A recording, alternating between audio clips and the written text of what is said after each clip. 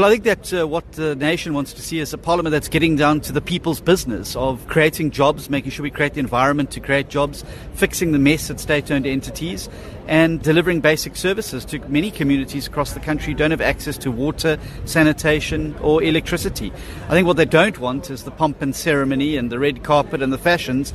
I think it's grotesque in the face of a nation that is really on its knees and facing deep crisis. No doubt the state of state-owned entities are going to be really high on the agenda. And from previous times and previous years, what's emerged is a lot of discussion, but many have criticized it to say not too much of implementation and decisive action.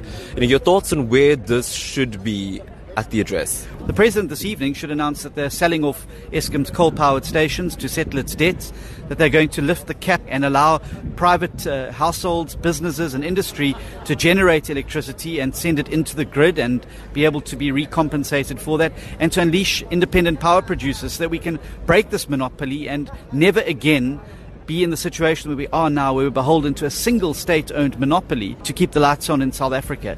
We need to introduce competition. That'll bring the prices down, give customers and consumers more choice, and give power back to the people where it belongs. The State of the Nation address has previously given a lot of expression to government and even the ANC's goal for land expropriation without compensation. The Democratic Alliance, of course, has spoken at length at why this may not be the most feasible thing for South Africa. So expecting more clarity on that.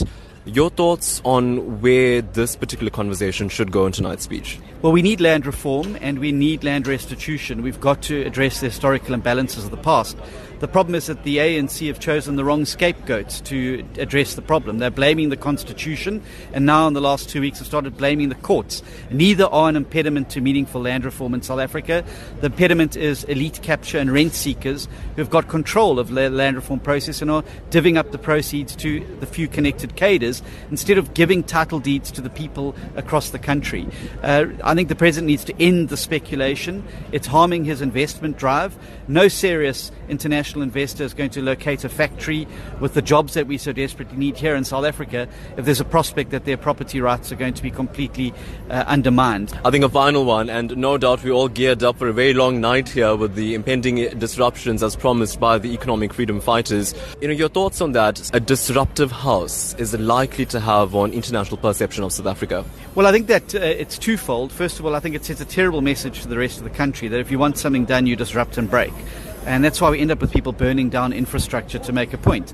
Parliament is a place where you have a clash of ideas and an exchange of ideas, and you use your arguments to win the day. Violence has no place in a place like Parliament, and disruption, the likes of which we've witnessed over the last few years, has no place in a parliamentary democracy.